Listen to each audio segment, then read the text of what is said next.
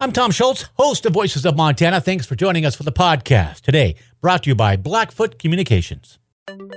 Does your home qualify for a $70 discount on your internet bill? Blackfoot Communications is proud to partner with the FCC to help ensure that households can afford the broadband necessary for work, school, healthcare, and more. For more information on this federal program and to see if your household qualifies for a discount on your internet service, visit goblackfoot.com/ACP. Connect to more with Blackfoot Communications.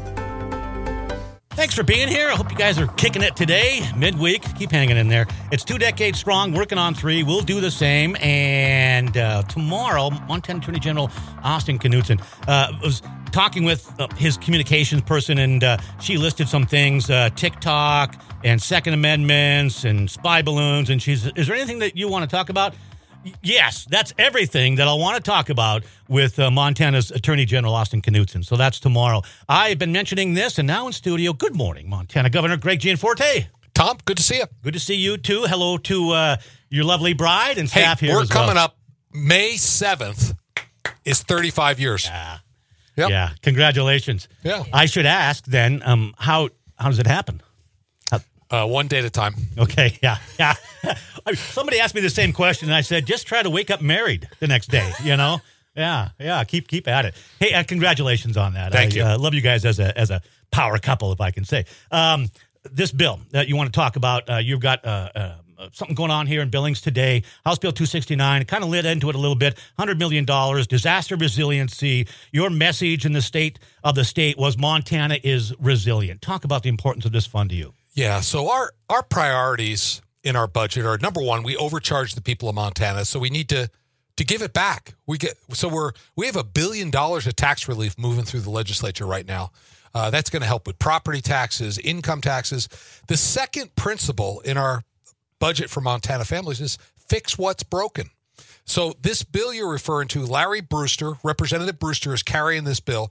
It was our idea to take $100 million of the surplus and set it aside for doing preventive maintenance on infrastructure projects. I'm here in Billings today to tour the Billings Bench Water Association Canal. Tom, this thing is long in the tooth. It's 63 miles long, and if a rock were to fall off the rims into this canal, and I was out there looking at it this morning, it would block the canal, and it takes 24 hours to turn it off. Downtown Billings would be underwater before we got the canal fixed. The entire hillside is sliding into the canal. I was out there. They have motion detectors on the rocks. We need to fix it. And the beauty of this funding is there's federal funding available to fix this projects like this on a 9-to-1 basis. So we put up $1, the feds give us $9. So Representative Brewster introduced this bill. It's smart, not just for this project in Billings. There's projects up in Glasgow and along the High Line, the Flathead, all over the state that need fixing. This canal in particular is 120 years old. Say it's old. But it stalled. It got tabled. So all I'm saying to folks, if you want to see the stuff that's broken fixed, call your legislators and tell them to vote for the Disaster Mitigation Fund that's been introduced by Representative Larry Brewster. We need their help because they, for whatever reason, I don't know what they were thinking, but they tabled it. I'm curious about that, and I did ask Representative Brewster yesterday via email, but he is it's transmittal this week. It's and so, busy. Yeah, they've got lots of hearings and stuff, so I didn't anticipate necessarily hearing back, but I wanted to know why it was tabled. It received, in earlier votes, much support, 81-19, I think it was, on second reading, and then it passed to the Appropriations Committee, where they tabled it. Party line kind of vote there, too. What do you read into that? What was their reason for that? I don't know. Okay. I think my priorities in our budget are, number one, give it back. We got $1 billion. Fix what's broken. It's not only the canal here. It's the state prison. It's mental health. It's infrastructure. It's money to help local municipalities put workforce housing in, the water and sewer. I think we should be saving for a rainy day. And I've also proposed that we should pay off all the state's debt. We'd be debt-free in 23. Those are the 4 principles. Now, the legislature, they should put their fingerprints on it, but not fixing what's broken, I don't think is an option. I think that's a dereliction of duty. I think this is broken, but we see this in other areas too. And I know that as you get around the state, former congressman, a lot of travel across Montana, and people are talking to you about these kind of projects. When there was COVID relief funding, the applications for infrastructure projects doubled what was available. So we are way behind on this. This resiliency. Talk more about that as a concept and maybe perhaps the time now, because it does take funding, and the 9-to-1 match is pretty attractive. Talk about the concept of resiliency. Yeah, because, an ounce of prevention is worth a pound of cure. We can put, this is estimated at about a $25 million project here. We can put $2.5 million from the resiliency fund in, get the 20 plus million from the feds, fix it. If this thing breaks loose and floods downtown Billings, we're talking about a price tag that's way higher than that. So we're way better off doing a little preventative maintenance on this. We have a power line project that needs some upgrading. We have other irrigation projects around the state. So there's plenty of ways to use, because we've been kicking the can down the road on maintenance for a long time. It's the same thing is true at the state hospital in Warm Springs. That's why we've allocated $300 million of our surplus to rebuild the state hospital and to bring back community-based mental health services. So I think these are prudent because we want all Montanans to get the services they need to be self-sufficient, prosperous individuals in our communities. So you can contact your legislator if you're interested in this. Again, look it up as House Bill 269. Larry Brewster is carrying that, and go to and hopefully you are involved and in a thoughtful manner too with our legislative body here this session. This is one issue that you can certainly weigh in. Educate yourself on it. Governor Greg Gianforte with us here, Montana's 25th governor, served 34 years in the private sector. Had a couple of calls early, so let's go to one now. It's 866-627-5483, and you can text us to it, 781-627-5483. Right now, it is Chris listening in Wharton. Chris, you're on the air on Voices with Governor Greg Gianforte.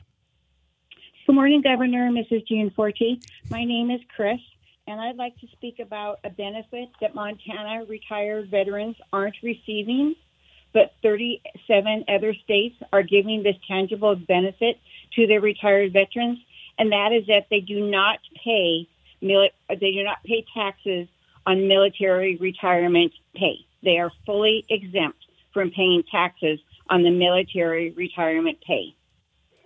What we do offer is a partial exemption based on income. It's my personal belief that I don't think any veteran benefit should be based on income. They all have served, some longer, some shorter, but they all have served our country. And my husband has given 30 years of service. So I was wondering if you could instruct me on who I could talk to about getting this taken care of. Okay. Well, Chris, first, thank you for your sacrifice and for your husband's service to our country. We have, honestly, as you know, we have a debt we can't fully repay. I agree with you. All Montanans should pay less in taxes. The proposal we put forward in front of the legislature reduces the rate that all Montanans pay. That one of the issues we're facing is that Montana has one of the highest income tax rates in the Rocky Mountain West and really in the entire country. And we're working to make that much more competitive. The rate reduction we've proposed to the legislature, which I'm hopeful will be signed into law here in the next 2 weeks, would leave $45 million in people's pockets in Yellowstone County alone, $39 million up in the Flathead. And I'm all for helping our veterans. That's why we're lowering taxes for all Montanans, including our veterans. Chris, thank you again, as the governor had noted, for your sacrifice and also for your husband's service. This might be a matter that you take up also with the congressional delegation. Okay, and I appreciate you lowering taxes all across the board for Montanans, and I know that. But, I mean, we have specific friends that have retired from the military, and because, as everyone, once you retire, you're on a fixed income, they have left Montana. Mm-hmm. They have lived here all their lives, but because of that, they have left Montana to move to states where their income is not taxed. And I know that that's a personal choice, but I appreciate, like you say, you're doing taxes for all of Montana, but this is specific a veteran benefit that 37 other states feel our veterans are qualified for, deserve, whatever the adverb you like to use, and that Montana doesn't provide. Yeah, and I can commit to you that veterans will pay less as we move through our administration. Chris, thank you for the call. Thank you. Yeah, really appreciate that listening. Yeah, thank you. Everybody, have a good one. Let's see. I got to take a break here and come on back. I didn't want to. Chris wanted to say thank you and have a good one. I wanted to make sure that got on the air. Appreciate the kindness there, Chris. Got some text messages to go through here in just a few more minutes. Montana Governor Greg Gianforte is with us.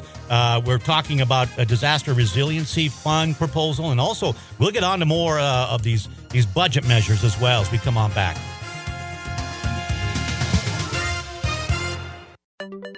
Does your home qualify for a $70 discount on your internet bill? Blackfoot Communications is proud to partner with the FCC to help ensure that households can afford the broadband necessary for work, school, healthcare, and more.